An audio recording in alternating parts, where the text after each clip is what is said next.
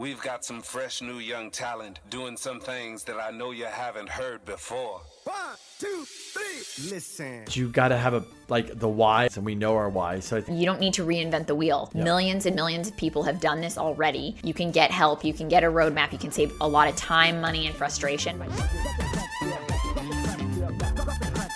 Welcome to the Value Add Podcast with K&K. Hey, what's up, everybody? Welcome to another episode of the Value Add Podcast with K&K. We are super excited for this episode. We got the big Uncle G, Grant Cardone, on the podcast today, and we had some really good nuggets that we got from him. Yeah, I mean, honestly, guys, I think Crystal and I, we got thanks to Monty pushing to get an interview, but also what's cool about this is we really just dove deep into real estate with him, and honestly, I've listened to a lot of his content, and I don't think Grant's gone this deep in anything I've seen. So if you want to hear about real estate, if you want to hear the truth, if you want to hear why he's crushing it, why he's buying what he buys, giving us tips, giving us opinion on what we should be doing, which is crazy. I think he gave Crystal a good old kick in the keister about stuff we do, you know. Kick in the keister? Yeah, but okay. We don't need to give an intro to Grant Cardone. You know where to find him, grantcardone.com. Mr. 10X, 10X ladies, his wife, Elena, it's all good. So I think one of the things I was going to say before you wrap it up, because you were on a real roll there. I was on a roll. One of the things I was going to say is the biggest thing I wanted to do with this interview, and Kenny and I have always said, is when the big guys are at that level, you never knew how they started. They didn't just wake up one day and own over 9,000 units across the country. At some point, he had to start with one deal, and then he had to move into another deal. And there are a lot of hard lessons that we've all learned from starting in this process. And there's a lot of people we talk to every day who are just scared to even get started. Obviously, we were all scared with our first deal, and you'll hear a funny analogy that Grant uses about that and if you watch this. So anyways, I just wanted to let you guys know we're all trying to grow portfolios. If you're watching us, that's probably why you're here, is that you want to hear value and you want to get some insight on how Grant got to be so big. You're going to hear some of that today, and it's such valuable information for all of us getting started, knowing how the big guys started out when they were just little guys. Yeah, I mean, honestly, this interview is probably 98% about real estate. We just focus on that. And I will say this, and Grant did jump on the bandwagon of, forget this, forget that. Just get started, get in the game, jump in, just like we're going to jump right in. Ladies and gentlemen, the one and only Grant Cardone. Let's go. Woo! Let's roll. Let's go. Grant, thanks for coming on the podcast. We're pumped to have you on. We want to talk a lot about real estate today. So we have some things in common. You're in my old hood. I'm actually from Miami. I'm there a lot. And I'm in your old hood, San Diego. And we love cash flow. We love real estate. And I work with my wife here, Crystal. So a lot of things in common. Well, I tell you, what part of San Diego are you in? Mission Hills. Yeah, I love San Diego. I had 15 great years there. Lived in La Jolla on the ocean. Had a dream house. I have great memories of being down there. It's awesome. I think everybody in the world probably knows your name, but a lot of people in San Diego definitely know your name too. So, yeah. We're big fans of 10X. We've read some of your books. We've got your sales courses, all that good stuff. So we kind of wanted to ask you some questions today that we haven't really heard on a lot of the content that you put out, because we listened to a ton of that too. We're excited to hear that podcast with Robert Kiyosaki too when that comes out. Yeah. Yeah, I was on with Robert a day or two ago, and then we decided not to do it because it was the connection was bad. So I'm gonna fly into Scottsdale and do it with him in his studio. Sweet, cool. That'll awesome. be good. Well, we're excited to hear it when that comes out. So let's jump right in. Do you see yourself buying real estate this year? And if so, are there any areas that you're hyper focused on? Yeah, I will definitely buy real estate this year. I'm just waiting for things to loosen up. The kind of real estate that I buy requires Fannie Mae and Freddie Mac and/or life insurance company debt. You guys are debt specialists, so you can keep that little piece right there.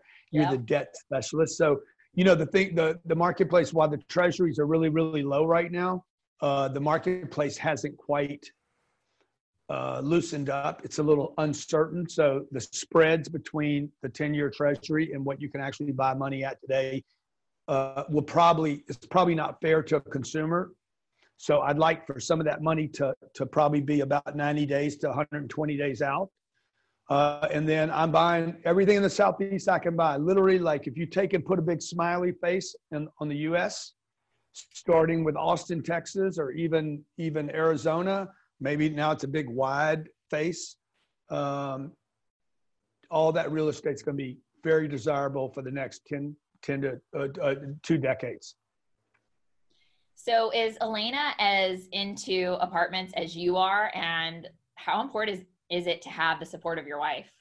Yeah, Elena loves the real estate. She loves looking at it. Like, the last time we were in Houston, we were going to look at a deal, and she slept in that morning. I'm like, I'm leaving. She's like, you cannot leave. I'm waking up right now. She overslept. She was feeling bad. I think she had something that kind of hit her. But so she loves looking at the property. She is a good indicator for me about like how a woman's going to feel there. Mm-hmm. So it's a really good, for me, real estate is very much the financial part of it. I understand, like I do all the deals on a napkin. I don't use spreadsheets. So I don't even need to know what you want to sell it for or what the rents are to figure out what it's worth to me. But before the numbers, what matters is how do I feel while I'm there?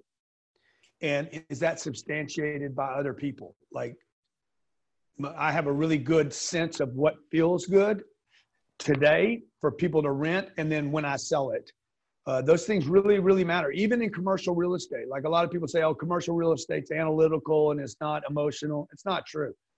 You know, I've bought stuff from Fidelity, Blackstone, like JP Morgan, big groups. It's still emotional. And when I go to sell something, it's emotional. So you want some emotion connected with this really feels good or it doesn't feel that good. That's emotional too, right? So Elena's input on a deal and her support that she feels good about it, she likes it.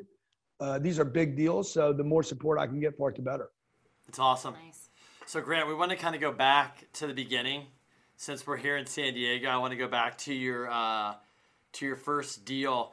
Who is responsible for basically pushing you to buy multifamily, and then why did you initially pick that asset class? So my first deal was in Houston, Texas. It was a single family house. I was preparing for our, I'm doing a webinar tomorrow. 69,000 people have registered for it already. Wow. So clearly it's the right topic. And my first house was a single family home. Nobody pushed me into it. I've always wanted to buy real estate. Okay.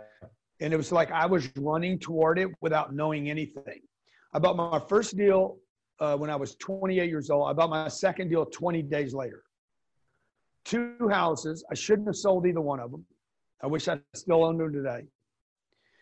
The one house, the first one, had I bought that and then done that 10 times, I would have made, I'd be worth $5 million today, no debt on the properties.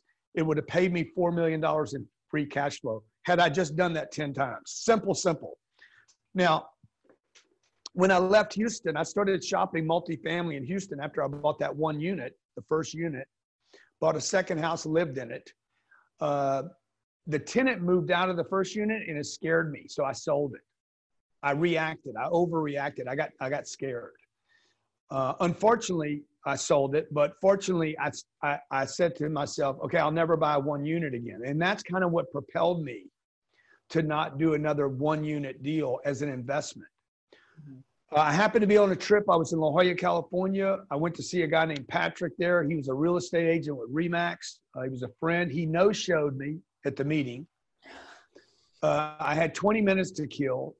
I went to a place called Windansea Beach. I had no clue where it was. I didn't know Windansea Beach. I didn't know what La Jolla was. I went to Windansea Beach. I stood there. I was single at the time. I stood there and I'm like, oh my God, I'm going to live here one day. Went back to Houston after my trip and was in Bel Air, Texas. And I'd write in the morning. I live in Southern California. I had a picture in my head of that place. 34 months later, I bought a house in La Jolla. moved myself and my business over there, knew no one. And within 8 months, I bought my first apartment deal in San Diego. So I had been looking for those. There was like 3 years in between 28 when I bought my first deal and 31 when I bought my first apartment. There was like 3 years where I was shopping apartments, trying to learn about apartments. I liked it because I'm like, okay, if one unit was going to pay me, then the next time I do a deal, I'm going to do 20 units and it's going to pay me better. Your first deal was in Vista, right? Like a 30 unit or something? Yeah, it was 48 units. It was $1.9 million. I think is what it was. It's the same. It's the same name today. This was 1986 or 88. Wow. The rents were $750 a month. I put $350,000 down. To me, it was a no-brainer. It was $2 million. I think the guy spent like $3.9 million building it. Wow. Wow. So he had more money building it than I spent. It's another thing that I do. Like I buy under replacement costs. Wow. Yeah. And so to me, it was the no-brainer. Everybody's like, "How'd you put $350,000 in that deal?" I'm like, "Bro, it's worth $2 million. It might be worth $3 or $4 million. I don't know, but it was worth $2 million for sure." The guy that built it paid more than that. He lost money in the transaction. Yeah. I bought it for $350,000. I didn't see myself as paying $1.9 million for it. I saw myself buying a piece of property for $350,000. I had just bought a house in La Jolla for $850,000. So and I mortgaged the whole thing. 100% of it was mortgaged. So I put debt on the house, and then I'm like, if that house is worth $850,000, these 48 units has to be worth at least $350,000. I thought I paid the down payment. I was obligated to the debt, but in real estate, different. In commercial real estate, different, as you know, different than the house. I was responsible for the mortgage. In the 48 unit deal, the tenants, if I could keep the tenants there, then they would be responsible for the mortgage. They wouldn't be responsible for it, but they would fund the mortgage. Yeah. Right. At that point in your life, how much time were you probably spending on shopping real estate, just involved, operational, everything? Was it a side hustle? Was it pretty much a full-time? It was totally a side hustle. Okay. It was a 100% intrigued, interested. I knew I did not have the discipline, didn't have whatever it takes to become a stock investor. I did not have that. My dad was actually a stockbroker. Mm-hmm. But I did not have the propensity or the interest in learning about stocks. Real estate, I've always just had a romance with it. Like I knew Elena was the right girl for me. I've always known real estate was not going to be a vehicle for me. It's awesome. So when was the turning point for you when you had exponential growth with your portfolio? So I bought 48 units. 30 days later, I bought 38 units in Point Loma. Wow. 3 months later, I bought 92 units. I had to start raising money from friends and family to do it. I didn't have the money. Okay. So I started begging people. I remember I got $90,000 from my mom to close my third deal called Oak Terrace. It was 88 units up in La Mesa again. Oh wow! And it was the biggest deal I'd ever done. 88 units. I drove on the property. It was like 1970s, beat up, tired. A lot of big trees. There was leaves everywhere. It wasn't being taken care of. I walked on the property. I knew in 1 minute that I would buy that deal. Those 3 deals made me 4, 5, I don't know, $13 or $14 million. Dude, I was hooked. Like, it was like, okay, okay, I'm 38 years old. I know I have 13 million bucks made. All the properties are cash flowing. I bought them all under replacement costs. I had been working for 8 years at the same job and hadn't produced anywhere close to that much money. Yep. And it's wild to think about the values today. I mean, for what you paid. Oh yeah, we're sitting here going, holy crap! Yeah, it's crazy. So that was 48, 38. That was 160 units. Those deals today are worth at least $30 million. Yeah, I mean, they're selling easy for like $300 a door or so. Yeah. In San Diego. if not more. Yeah. So that's what, Yeah. that's what Those would probably sell for 180 to 200 a door, but they would have cash flowed for 30 years. That's what people don't understand. They would have been, I would have had if I had to finance them for 30 years, I would owe 3 years. I would owe nothing. Yeah. And the cash flow from those deals, once they're paid for, that would be, let me just see what the math on that is. 48, 38. And you guys that don't find this interesting, like, I'm not saying you guys, but your viewer that doesn't find this interesting, if you don't do the math on that, like if you don't find that interesting, what's the rent in La Mesa right now? Oh, $1,750. Yeah. about there. Yeah. Yeah. So I don't know, 174. If you guys, the viewer doesn't find this interesting, then real estate's probably not your deal. But absolutely. I can't not do the math on this. You gotta know, huh? Yeah. My income would be $300,000 a month. It's huge. Yeah. So like with doing nothing, coronavirus or no coronavirus. By the way, our rentals improved. Our rentals improved during Corona. They didn't go down. They got better. Yeah. Yeah, we didn't have any problems really here with our rentals, and everybody we've been asking has pretty much been collecting almost all their rents and things, and leasing has been great. It's just all hype. Yeah, that's what we saw. People got to live someplace. They do. Yeah, I think this was one of the things that scared multifamily owners in the beginning, and then it was like once again, multifamily wins out again. So it wins out again. Yep. It was the first thing to win in 2010. The rents came back. Yep. That was the first thing. Huh? That was the first thing that went up in the economy was rents, right? One of the first. Yeah, exactly. So, what I did right there was I then went and bought another 3 or 4 deals down in Chula Vista. Ended up with about 500 units, sold them all, sold the whole portfolio, traded it for 2,200 units in Tucson in 2002 or 3. This is crazy. Sold everything in 2007, the end of 2007. And took a break, waited for 2008 to happen.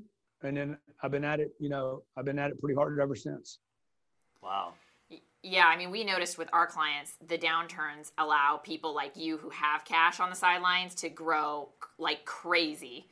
I mean, we had clients in 2008 and 9 getting like 20% returns in San Diego, 25% returns, which is unheard of here. So, Yeah. Yep.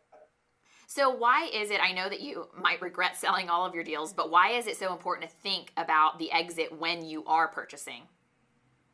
Because look, if you don't have an exit, I know my exit. I know my price exit on the way out. I know how much debt the next buyer will be able to get on my deal on the way out. I even know who the buyer will be on the way out. Mm-hmm. Now, the stuff that I was buying in San Diego when I was back then, we're not buying those assets today. I knew that there was a handful, 3 or 4 or 5 guys, semi-rich guys that would buy my real estate, right? That's not the model I use today. The model I use today is I'm buying assets today that 3 or 4 or 5 institutions will be forced to buy for me. And the reason I like that is because even during coronavirus, Blackstone has money. Yeah. Like I'm a buyer.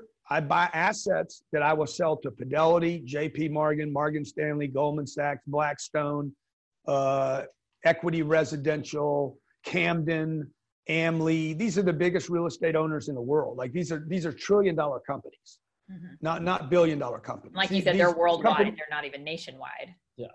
They own. It's who I buy from. There's a surfer dude down in San Diego that buys a lot of real estate. I forget his name now.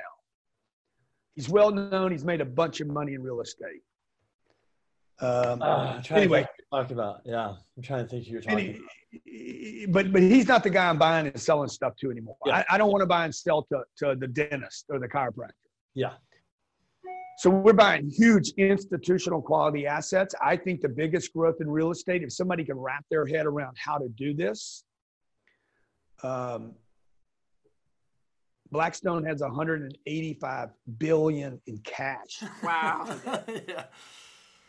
Yeah. Okay, so when they buy deals, they can't buy a $20 million deal at a time. I mean, That would be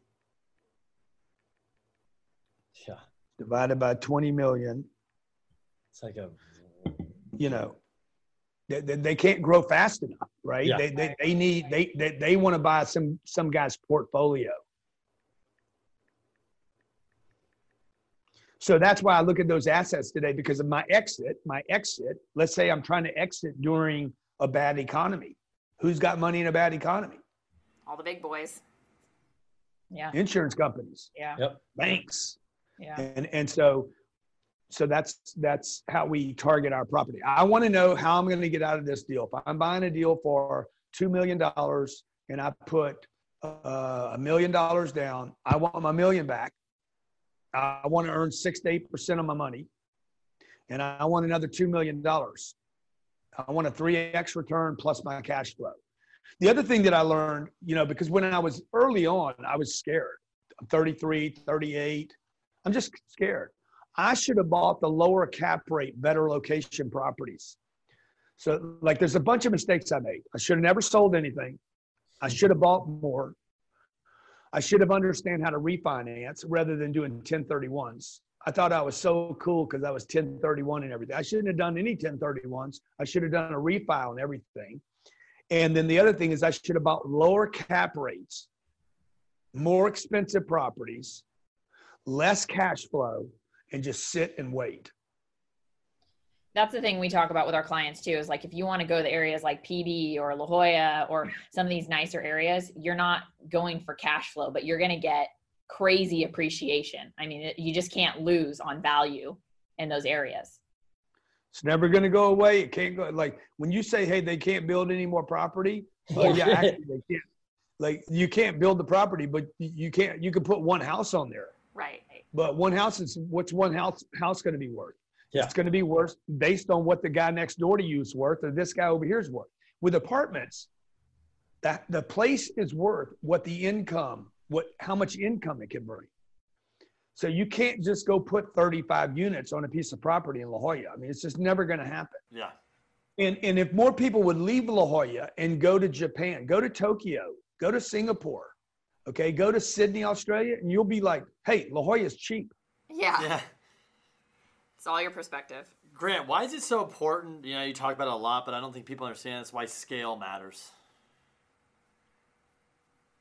Scale matters because that's the math I'm doing right here, okay? Yeah. Like, Yeah. if Blackstone wanted to spend their whole 185 billion and didn't want any debt on it, they would have to buy 9,250 units. But Blackstone's going to use debt, okay? Blackstone is going to actually create their own debt. They're going to use their equity, then they're going to create debt. So they're going to take $185 billion. They're going to put another $375 billion worth of debt on it. So they're going to have, that'll be what, $600 billion. They already own $500 billion worth of real estate. This is how they become $1 trillion real estate fund. And that's what they want to be. They want to be $1 trillion monster, right? They don't want to say they're worth $500 million. Who wants to say they're worth $500 billion? Yeah. So they would take and buy not 9,200 units. They would want to buy 27,000 units. They would take me, they would consume me and two other groups my size. That's how they grow. Okay. Now to your question was what? Just why is scale so important for a new investor to think? Because scale, dude, because scale is everything. Yeah. Why does Amazon buy Whole Foods? To grow faster. Scale. Why is Starbucks with, or McDonald's worth something? Because of scale. Why is Coca-Cola on every shelf in every store? Scale. Single family homes don't scale. Yeah. So when the most important number to me in real estate, the most important number is the number of units. It's not the cap rate. It's not the cash flow. How many units can I score on? Yeah. So 1 unit times $1 million, $1 million. I'd rather have a 200 unit deal make less money and scale over bigger numbers and have a bigger score. It's true.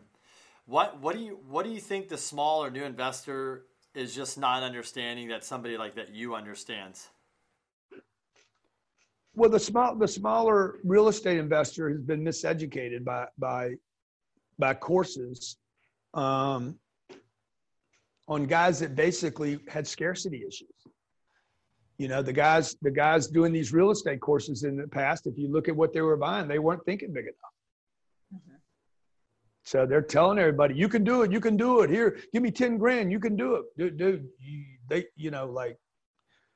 the people should be out buying $100 million deals. I know that's hard for somebody to hear. But if I'd have heard that when I was 38 years old, I'd be like, that would have been the only thing I need. You tell me one time, I'd be like, yeah, I could buy a $100 million deal. How do I do that? You put $30 million down. Okay, where do I get the $30 million from? 7 billion people. Yeah, no, I mean, yeah. Okay, I'm gonna go get. I know how to get money for a job. If you know how to get money for a job, if you know how to get money for an hour, my God, man. Like, think about what am I waking up for every day? To sell a book, to sell a seminar, or to buy real estate that will take care of me and my wife, the kids, my charities, hundreds of years into the future. Yeah. So it's where am I putting my energy? Nobody showed me that way. People are like, you can buy a house. It's only 3% down. We'll waive the 3%. There won't be any fees. It won't cost you anything. It's easy, man. You could buy 4 units. Tell the bank that you're going to live in one of them. You get a 3% FHA loan. It's easy. Okay, well, good. I'm not going to the grocery store. I'm trying to get rich. Right. Amazon is easy. They made it easy so they get rich. If it's easy, somebody's getting rich on your back. Make sure it's a little harder. Okay, if it's easy to buy, it's going to be hard to sell. It's not. Hard to buy. Yeah. Yeah. It's like some of our clients, they don't see it. They don't see that like they come to us and they say, well, Crystal, I have this 4 unit and I can make it and then I'm going to trade up into something. I'm like, are you excited to make $300 a month? I mean, does that excite you? Yeah. You know, go as big as you can. We go the Grant Cardone way. Sell the house. You know, sell the house, get the cash, Yeah. Go buy an apartment, go rent somewhere. Yeah. 100%. We rent. Rent a different place every 14 months. Every 14 months, if the tenant, if you live in California, you should definitely be a renter because you don't even have to pay to rent there. Yeah. We rent. That's the thing I would be careful about. As much as I love California, like I love to use California, okay? I would be very careful as a landlord there. Yeah, no, I agree. Just because of the way the government, unless you're in Orange County, I mean, almost every other place in the state, you're going to lose in court. Yep. Yeah, it's definitely tough here, and especially now. I mean, it's only gotten tougher with the rent control and then now all this. So it's like, good luck at trying to get somebody out of your unit right now. You try to evict somebody in June gloom. Like, we can't, you can't evict me. It's June gloom. Yeah. That's pretty good. Yeah.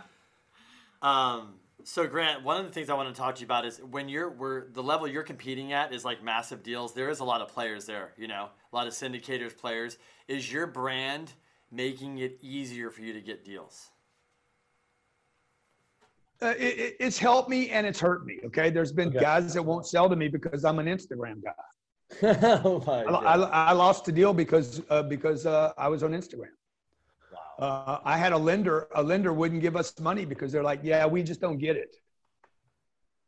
Like, it's confusing to us. But, you know, I bought $860 million worth of deals last year. So it's like, I'm getting some deals. Yeah. Now, speaking on the competition piece, I wrote this in a book called If You're Not First, You're Last. The way not to worry about competition is to figure out what they won't and can't do.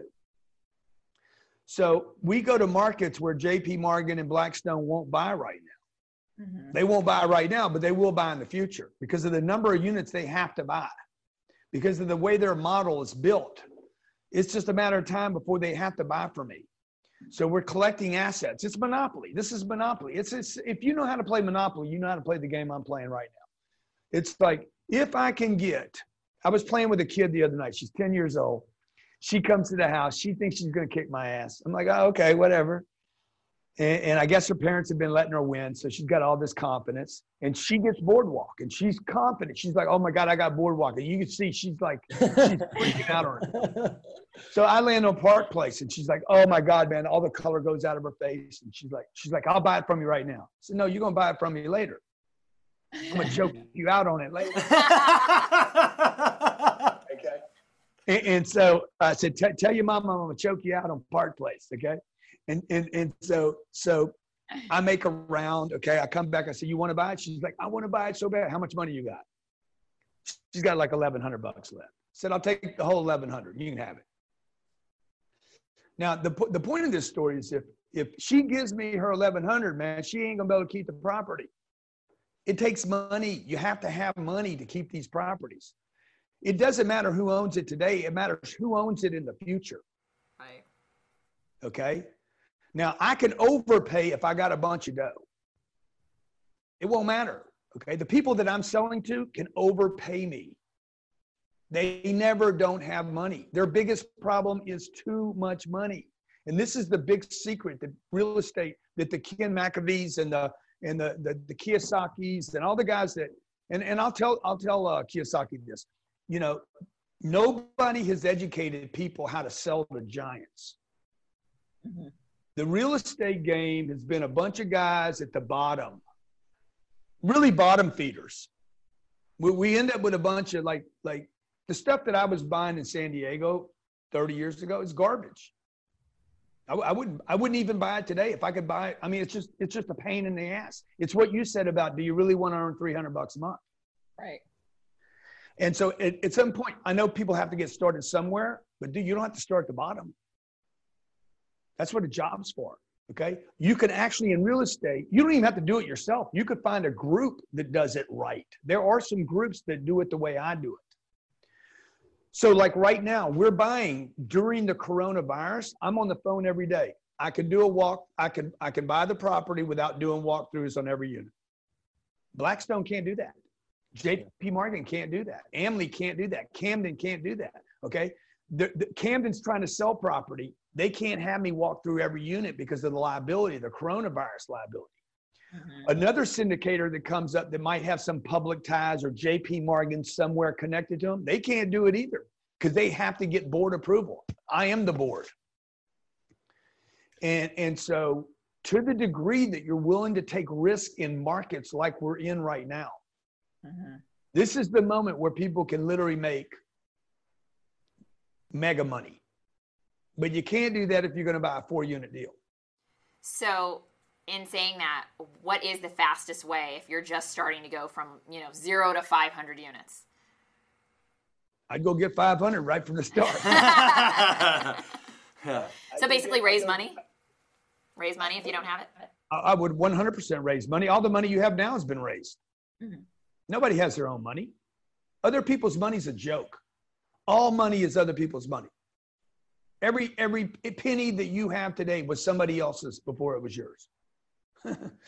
Great. I like that. That's awesome. Yeah.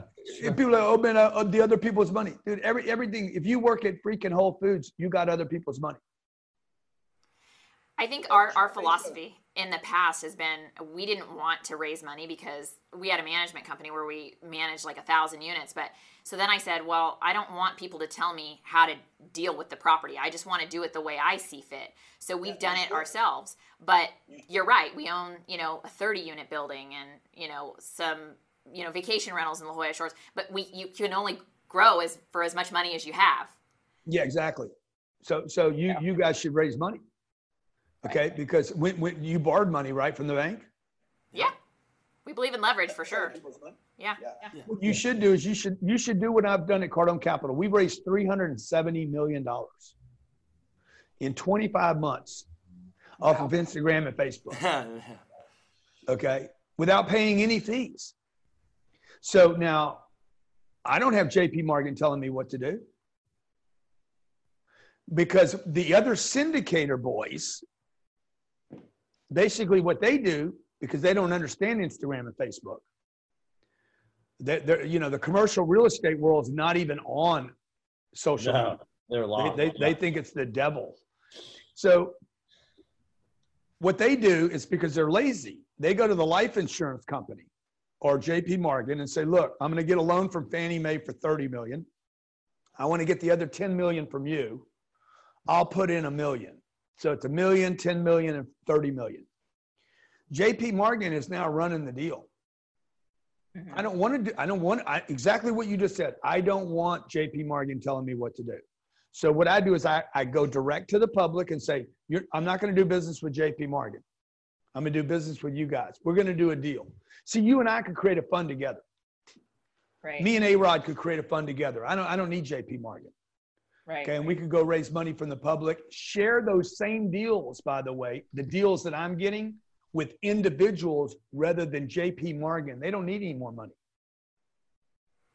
Yeah, the other thing we see is people who have like one or two guys that have a bunch of cash.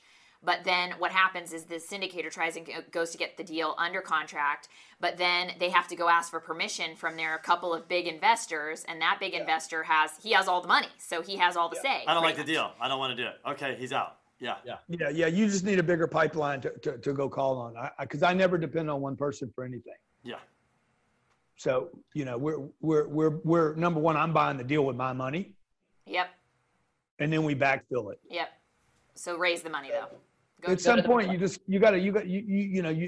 is value in having some cash to be able to go do deals. Mhm. Because you don't want to go try to buy something and say, hey, I'm still raising money, because they're going to be like, yeah, thank you. No, thank you. Right. Yeah. So Grant, what makes you such a successful real estate investor? Number one is discipline. I have tremendous amounts of discipline. Like as wild a cowboy as I am, say what I want, do what I want. When it comes to real estate, I do not violate. I'm just extremely disciplined, very cautious. I value money. Like I don't lose money ever.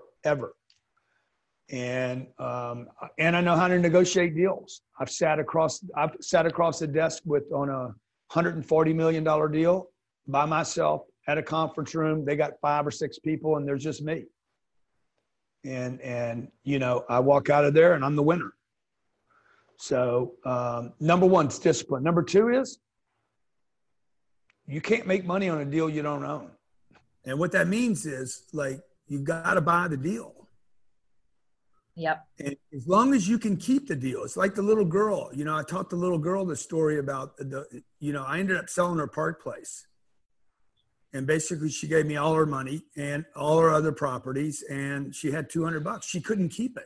Somebody's going to make money on the real estate. It's who can keep it. So the third thing is the cash flow. The cash flow is what determines whether or not you can keep a piece of property. That's why the number of units is so vital. Yeah. That 4-unit deal that you were talking about, the $300 a month, all you need is one little hiccup.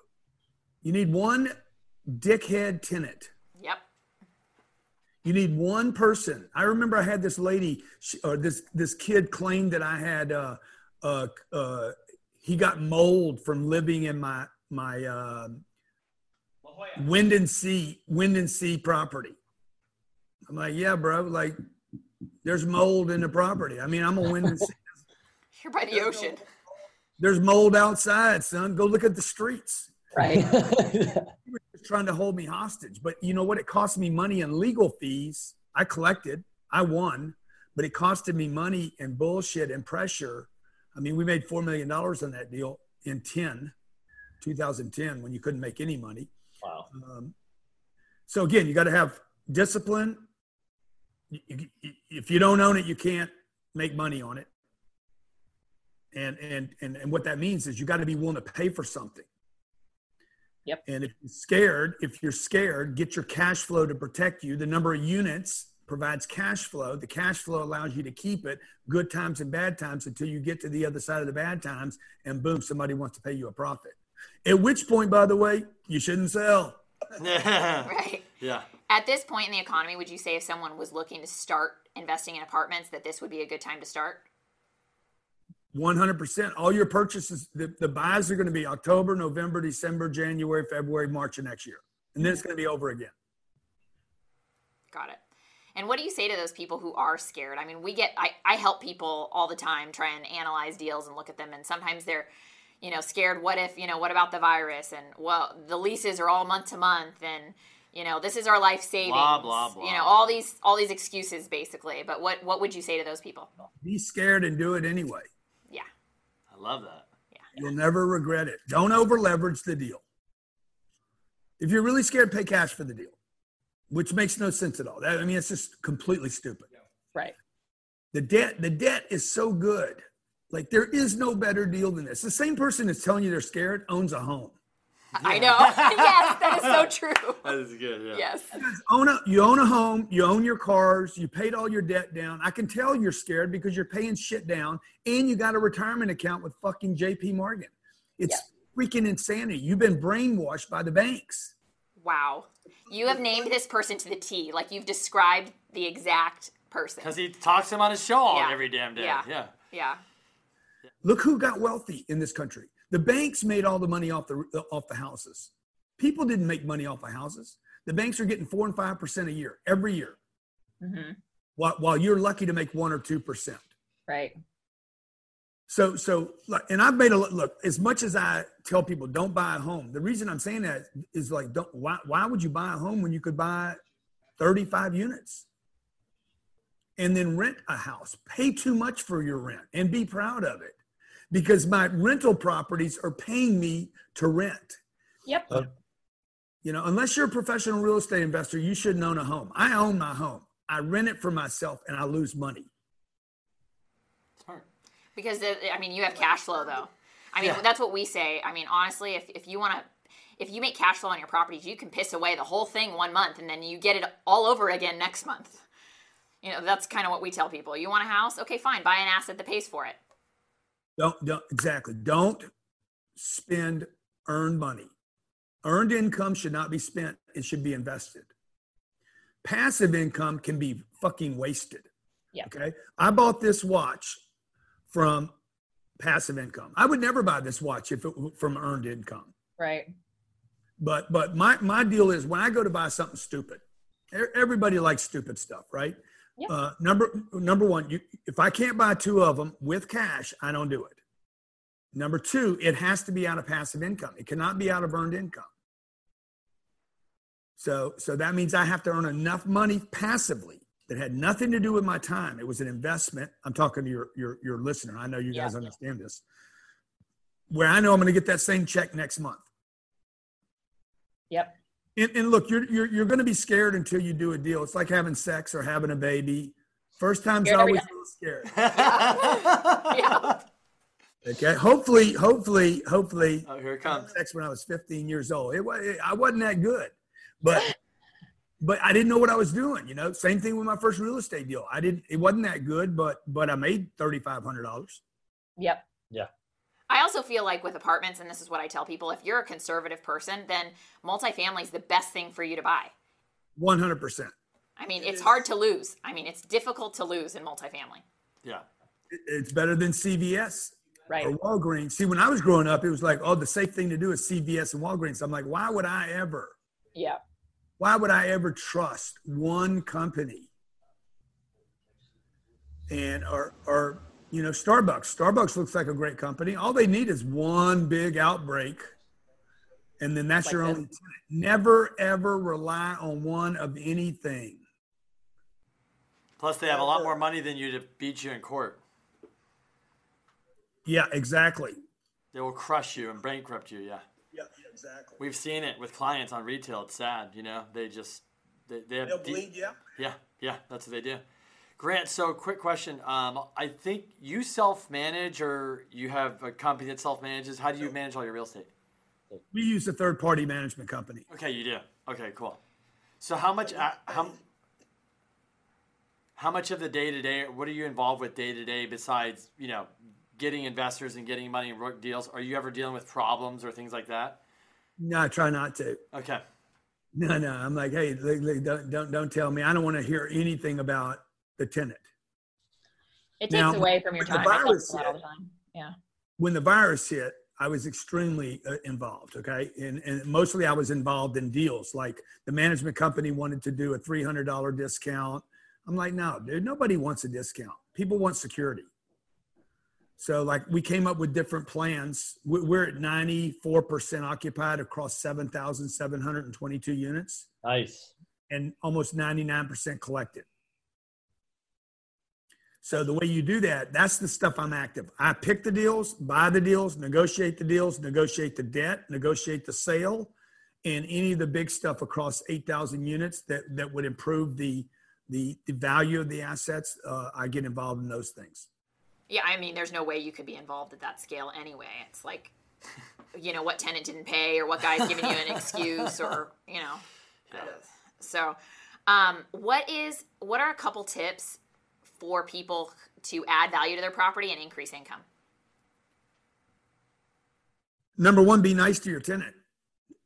It's a new technology out there. Like, pay attention to your tenant. Treat the tenant like a millionaire. Make sure you have the right manager there. Mm-hmm. Managers can be at a property too long. I bought deals just knowing that the manager had been there 22 years. Yeah. Yep. I bought a deal down here. Manager had been there 22 years. I'll buy it. What do you want for it? I knew right there. I said, I guarantee I'm gonna make money here. Oh yeah. Because the manager, when I met her, she knew every tenant. I'm like, okay, how's she gonna raise the rents when she knows every tenant here? Yep. She can't raise the rent. She's living in the past. She's been there too long. She thinks the place is expensive and it's cheap. So, so number one, be nice to your tenant. Number two, the manager. Number three, the value add thing is way overplayed. Like I don't do the value add. I'm gonna spend $10,000 a door and get another $200. We stopped that a couple years ago too. Yeah. It's overplayed. Be in it for the long term. Pick good locations. I'd rather pay a little extra and get a great location. Like we've always said, location, location, location. Everybody knows that mantra, but almost no one actually does that. The buy low, sell high thing is overplayed. I don't want the cheapest. I want the best location on the board. Mm-hmm. And the management's huge, like you said. I mean, I think a management company can totally kill your deal. So, I mean, it can kill your cash flow. Yeah. And it's not just the company. It's that person on the ground, because you could have a great management company, but you could have a bad attitude at the property. Yep. Yeah, 100% agree with that. Yeah, for sure. That's good. So when you go into a new market, how much time do you spend on researching before you make the decision to buy? Well, I'm looking at a lot of markets. So one of the things that people want to actually create, if you're really, really serious about real estate, you cannot think that you're just going to keep buying in San Diego. At some point, you will have to go outside the marketplace. Just study the big guys. Study what the big guys do. The big guys have all moved outside their primary market. We are realizing that too. Yeah. You got to move. You got to go where jobs are going. Jobs are going to leave California now. Texas, Florida. Yeah, they're leaving New York. I mean, I would not want to be a multifamily. Like, just because you're in multifamily doesn't mean you're going to make money. There's markets that you do not want to be in. So people should be researching job migration. Real estate for me is not about where I want to live. It's where I want to own. Right. And other people can live. So I can live wherever I want to live. And so, if it's Florida or Alabama, if jobs are going there, I want to go there. Houston, where's the market? Not just today, 5 years from now, 10 years from now, 20 years from now. What happens to California in the next 10 or 15 years? It's going to be interesting. Yep. I don't think they need to worry about an earthquake, but I think they need to worry about the government. Yeah, no, I agree. And water, and pensions. You got major issues there. That's not a political statement as much as it's the truth. Reality. It's the reality. You got major issues there. You got companies. You got Facebook now saying, I don't know if everybody's listening to what Mark Zuckerberg said yesterday on CNBC, but he's like, all right, we don't have to keep hiring people in Silicon Valley. Yep. They're planning on leaving there. Trust me. Toyota left and California acted like nothing happened. Y'all buried that news. Yeah. I left. Nobody said anything. Yeah. No, that's been the thing we've been talking about lately too, is if the tech companies leave California's in trouble. The politics here, it's just, I don't like it. It's not good. Like you said, it's not, you don't mind paying taxes or paying your fair share, but if they don't do anything with it, what's the point? You're not benefiting anybody here. Yeah. Kind of wrapping up here, Grant. So how important is it for you to have the right team, like CPA, real estate attorney, property management, when you're buying real estate? Well, it depends on where you are in the cycle, right? Like if you're just getting started, I wouldn't worry about all those things. I wouldn't worry about the LLC. I wouldn't worry about the CPA. I wouldn't worry about the tax person. I'd worry about the real estate. If you buy the right piece of real estate, man, it'll take care of a lot of stuff.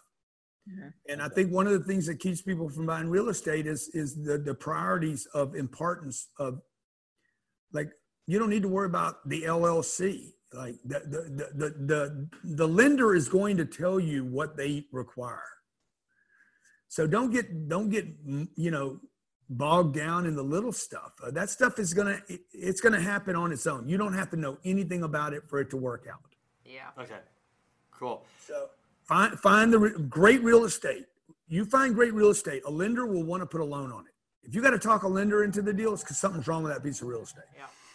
We always say, get in the game. Stop making excuses. Exactly.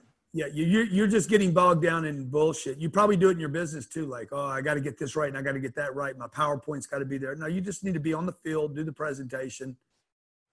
Yeah. So multifamily investing is not for everybody, as you and I know. So why are people just better off go to work, go live their life, and wire Grant Cardone $1 million and let you do the work? Well, look, multifamily is for everybody. Everybody should be invested. Everybody should have their cash, their money should be in multifamily, even over the stock market. The reason why is because of the leverage. Mm-hmm. Now, how you buy it, whether you're going to buy it with me or you're going to buy it on your own, people should have money in it. We're going to become a renter nation. 100%. This country, we're going to go through a boom in this country of multifamily like we have never seen before. And every demographic suggests this is happening and has been happening over 20 years.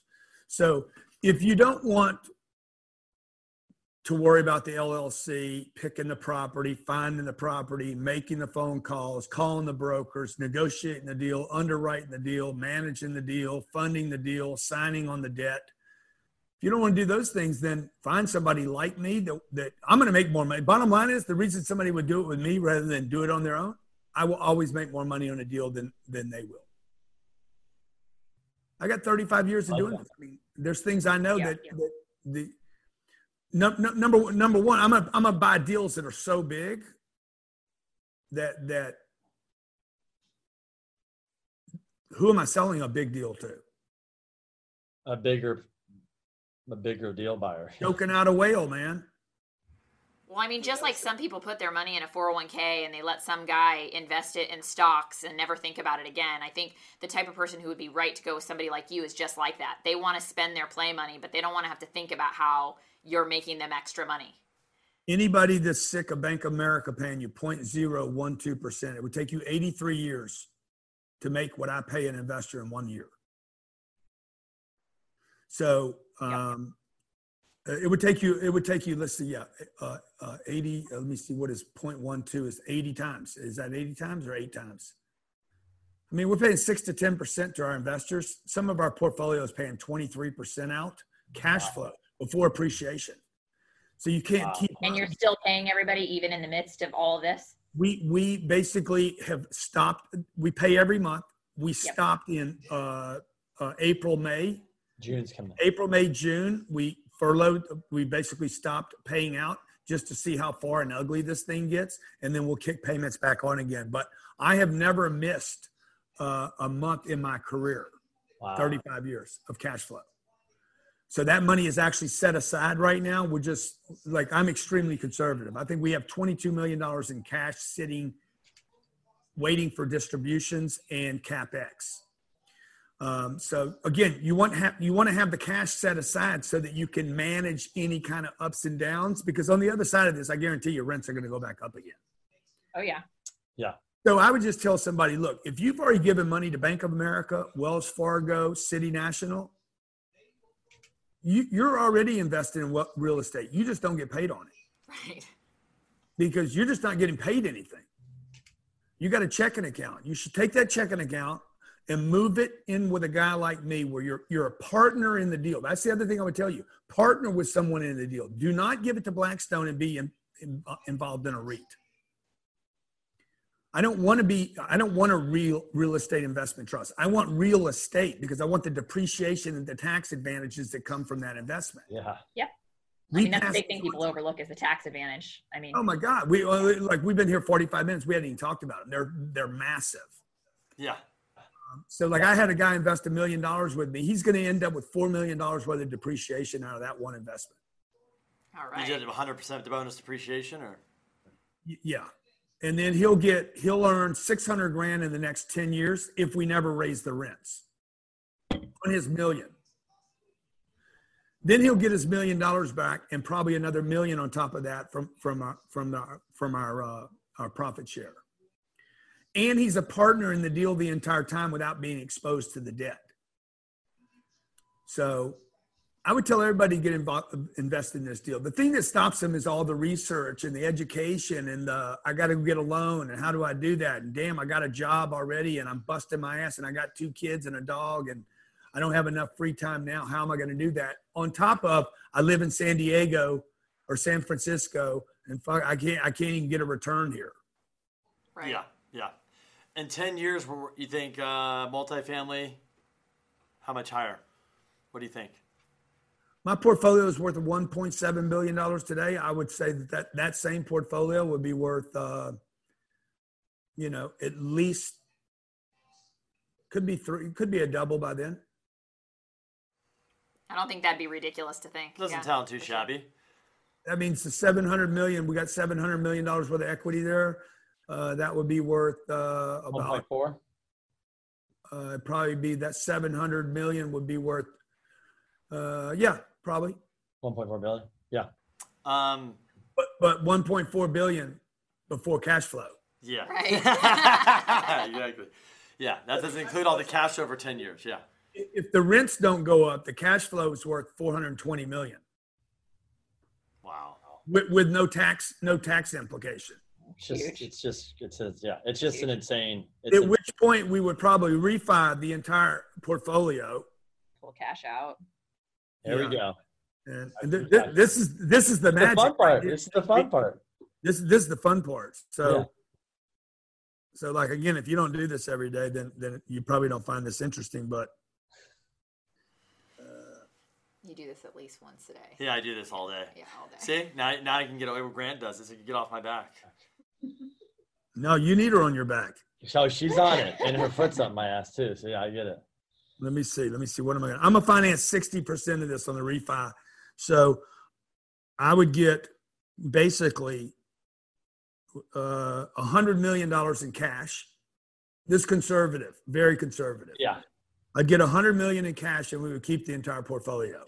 That means I would return $700 million to our investors. All of the money goes back.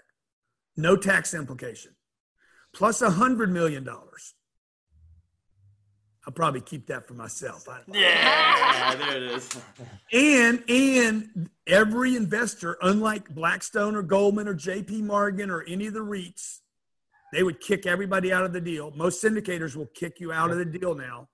I would keep everybody in the deal at the same percentage that they owned before this refi.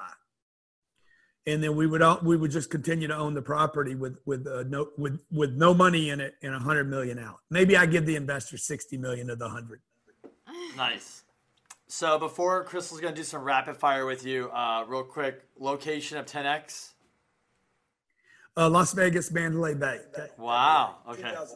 We're all wearing masks or what? No mask. No mask. All right, Grant. So quick question. Do you even pay taxes at all?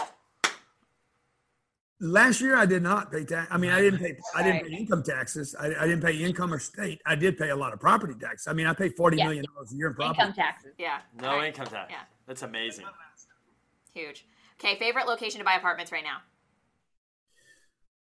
God, I don't have one favorite. I have deals. I got deals. So it's like, where can I find deals? There's a shortage of deals. You can't just put deals together easily. So where can I get a deal? I love the Southeast. I love Austin. I like San Antonio, Houston, Alabama. Some of these markets we're just not active enough in to go, like Dallas. I would love to go to Dallas, but I'm not there. I'd like to go to Denver, but I think it's too expensive. I could go on and on. Like parts of Maryland I like. 90% of Maryland I can't buy in. There's certain counties that are not friendly to the landlord, but we just bought a big deal there. Georgia I like. Savannah I like. You like Anywhere in Florida. Anywhere in Florida. You love Florida, huh? You could blindfold yourself and buy in Florida.